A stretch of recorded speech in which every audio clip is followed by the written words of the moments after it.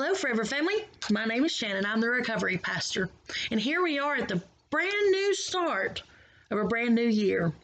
Now, many recovery programs, they try to line their recovery lessons up following the year. So at the beginning of the year, they have their first lesson, and it follows all the way through the year. And for those programs that follow this pattern, you know that usually that first lesson is denial. So if I could title this lesson, this recovery talk, it is called "Do Not Swim in the River of Denial." Now, every time that I start talking about the denial lesson, there's always someone that says, "You mean denial like that river in Egypt?" To which I say, yes. Because if we are not careful, we will find ourselves drowning in the river of denial because we are too stubborn to ask for help. We are too stubborn to ask for a lifeline because we're in denial. Because we got this. We got it all under control. We're managing. We're coping. Or so we're trying to make everybody believe. So if you have been in recovery for a hot minute, then you know the first meeting of the year, we go all the way back to the beginning. And if you have been in recovery for at least 6 months or more, you might feel like, hey, I got this. I can check out. I can sit back. I can take it easy. Maybe contribute a little bit in small group. Maybe collect a stamp and just call it done. Let me tell you, I want to give you a fair warning. Should you feel like you are past the point of needing to hear any recovery talk or any recovery lesson, you might be in denial. Now, I pray that you don't check out. In every message, you will always find a nugget of gold. That nugget might be confirmation of something that you've been praying about. That nugget might be words that you will use in the future when you find yourself in a conversation with someone else who is struggling and feels like they are drowning in a river of failures from their negative decisions and actions. So remember, there's always a nugget.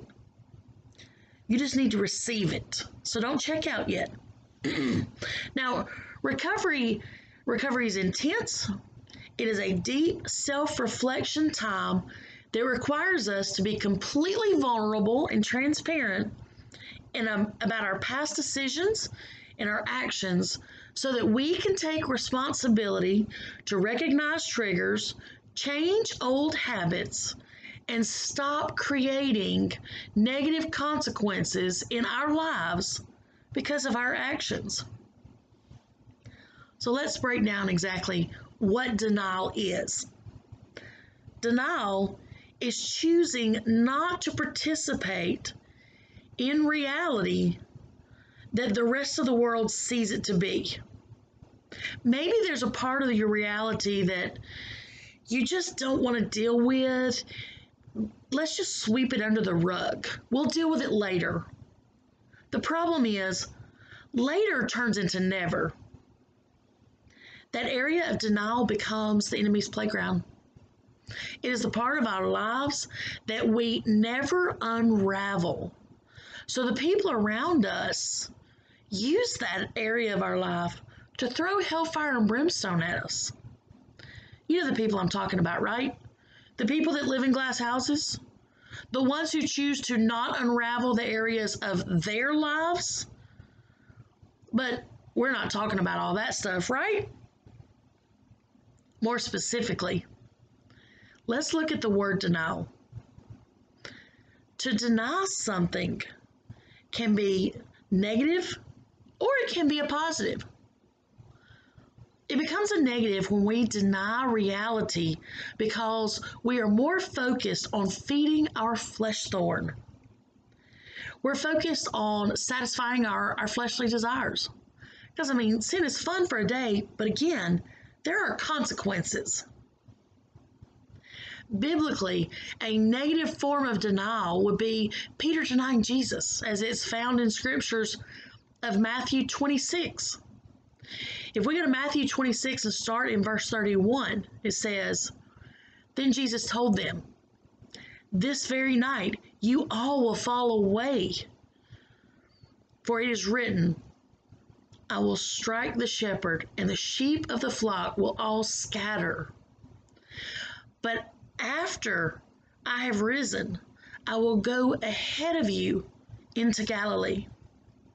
And Peter replied, 'Even if everyone falls away, I will not.' Jesus answered, 'I tell you the truth. This very night, before the rooster crows, you will deny me 3 times. And Peter declared, 'Even if I have to die with you, I will never. Looking back at our recovery, how many times have we said, "Oh, I would never do that," and then we ended up doing it? Sometimes we may have even felt like, our feet are held to the fire and we wanted to escape the truth. And so we started living in denial because it was easier to go with the flow than stand out and stand alone and stand on truth. But to deny can also be a positive action.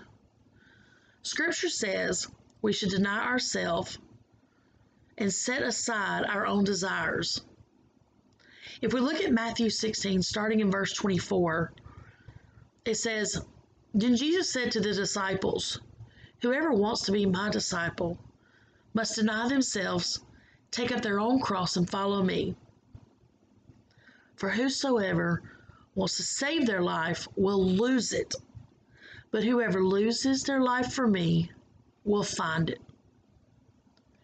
If we're going to actually see how our actions impact others, we have to stop focusing on ourselves. We have to step out of the negative denial, take ownership of our actions, and pick up our cross. So to pick up our cross is to acknowledge that we have areas that we struggle. Being in recovery doesn't mean that we don't struggle. It means that we're constantly working toward keeping the wolf away from our door. Keeping the wolf from attacking because we want to pretend it doesn't exist is not the way to live. Now, it doesn't mean that we have to have the answers to everything, but we are constantly searching for the path of truth so that we can walk it out. So in recovery, principle 1, realize I'm not God. I admit that I'm powerless to control my tendencies to do the wrong thing and that my life is unmanageable. Step 1, we admit we are powerless over our addictions and compulsive behavior, and that our lives have become unmanageable. In other words, we admit that our flesh desires took us to places we didn't want to go. Our flesh desires made us do things we would have never thought we would have done. But looking back, we can all agree that there are areas in our lives where we still feel ashamed, where we thought we would never ever end up. We have wounds from those memories. And if you're sitting there thinking that you don't have any of these areas that you're struggling with, well, every recovery program has a chip system. I'm just kidding. We'll get to that in a minute. If you're sitting there saying, "I don't struggle, I don't have issues, everything is fine," I would love to walk in your shoes, because undoubtedly your life is great and wonderful and flowers are blooming everywhere. But in my reality, I face a lot of storms. I don't know about you, but sometimes the storms are the hardest, but that's where I see God move in my life the most. So in reality, if we are not keeping denial in check by keeping it in a positive mode, then we will end up drowning in the river of negative denial. That's a river of no return. That's a river that will consume us. And I think we can all sit here and think of someone that's not coming back. Someone that lost a battle because they weren't willing to face an area of their life. Now, no one's perfect. Christ went to the cross to pay our debts because our sin debt was too large for us to pay on our own. A recovery program is a noun, but recovery is not a noun. It's a verb. It's a lifestyle. And if you take 60 seconds times 60 minutes times 24 hours times 7 days times 52 weeks, that gives us 31,449,600 opportunities to make decisions that either bring positive or negative change into our lives. Hear that again. Each year, we have 31,449,600 opportunities to either drown in the river of denial or become a lifeguard and tell others where the rip currents are before they are taken under. You see, recovery is a gift that allows us to recognize others who are hurting, wounded, and filled with so much negative that they battle. It's a gift because we see it, we've been through it. Recovery is like an armor that we wear in victory because we've been redeemed into a sober life. We are able to recognize the enemy before he gets close enough to strike us. Sober thinking helps us see the triggers and the potholes on life's highway. One of the visuals I use during 12-step when I'm talking to the ladies, and I say, if you look at a dirt road and there's potholes and you're running a marathon, well, let's say the day of the marathon it's rained. The potholes are full of water. And there's somebody who has not seen the course yet. To them, because the road's wet and the potholes are full of water, it looks like a solid ground. Are you going to tell them where the potholes are, or are you just going to let them run and fall down? See, in recovery, we want to help each other, not set each other up to fall down. Because in that moment, when we set each other up, we become the tool of the enemy. You see, recovery will give you a heart filled with gratitude that makes us want to help each other because someone helped us instead of throwing us away or giving up on us. So as this message comes to an end, and there's usually an altar call, I want to just invite you right there where you're at to give thanks for everything in this past year that God has done in your life.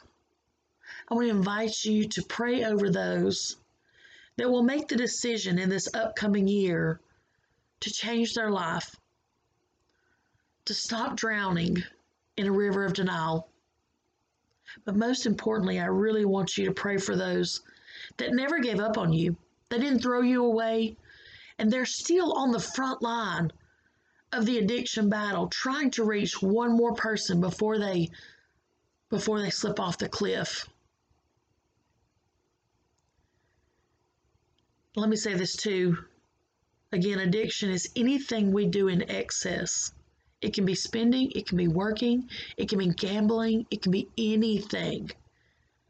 Doesn't necessarily mean it's drugs or alcohol. So as we wrap up this message, let's pray together. Dear gracious Heavenly Father, we thank you for the lifeguards that you sent into the river of denial that helped us escape. We thank you for never giving up on us and never throwing us away. We thank you for your precious Son who paid the ultimate price to free us from the debt of our sin. We thank you for the opportunity and the blessings that you still have in store for us.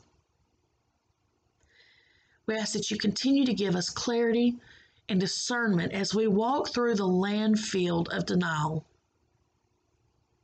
Give us guidance so that we can navigate the landmines and the traps that the enemy has waiting to harm us. We ask all things in the precious and holy name of your Son. And all God's children said, Amen.